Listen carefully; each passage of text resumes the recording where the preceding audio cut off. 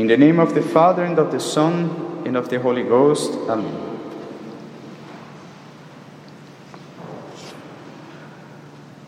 Every year, 1 week before Good Friday, we celebrate the sorrows of Our Lady.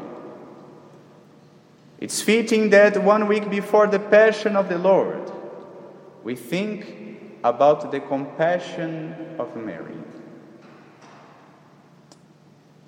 Even though all Christians are associated in the mystery of redemption, and in this way, in the mystery of the Passion of Christ, yet Mary, Our Lady, had a very special place in this participation in the sufferings of the Lord.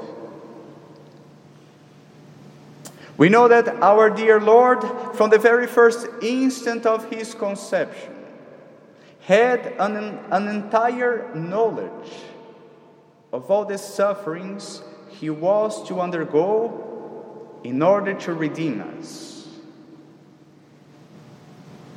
The cross was planted in His Sacred Heart at the very first instant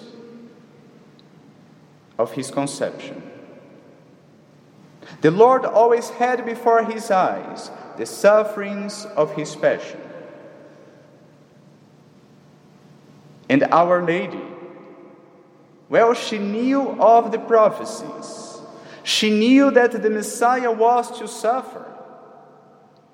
She knew that it would be by His wounds that He would heal our broken humanity. She knew. So when the Archangel Gabriel told her that she had been chosen to be the mother of the Messiah, you understand that together with the joy of the Annunciation she had at that moment, her immaculate heart pierced by a sword. Because she knew that the Son of God and her Son was to suffer and to die, to pay for our sins.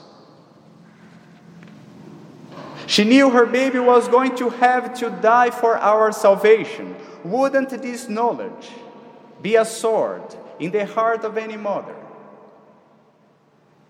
So it was in the heart of Mary. So the sword pierced her heart already at the Annunciation. Being the mother of the Redeemer meant more than simply giving birth to Him. It also meant suffering. It meant co-redemption. So we cannot think that Mary suffered only on Good Friday. Oh no.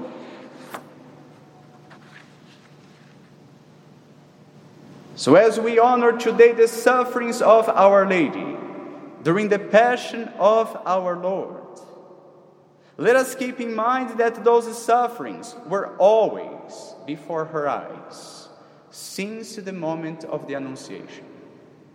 Every day, every moment. She knew what He was to undergo, and the most admirable thing is that she consented to everything. She consented with all the sufferings and with the death itself of her Son, because she knew it was the will of God. Even though it was extremely painful, she said her fiat again and again. So may our sorrowful Mother help us to learn how to suffer with our Lord and not be afraid of the cross. Because it is in the same measure that we participate in the sufferings of Christ that we will participate in His glory. So we can see how fitting it is that she, who most participated in His sufferings, is the one that most participates now in his glory in heaven. Our Lady of Sorrows, Queen of Heaven, pray for us. In the name of the Father, and of the Son, and of the Holy Ghost. Amen.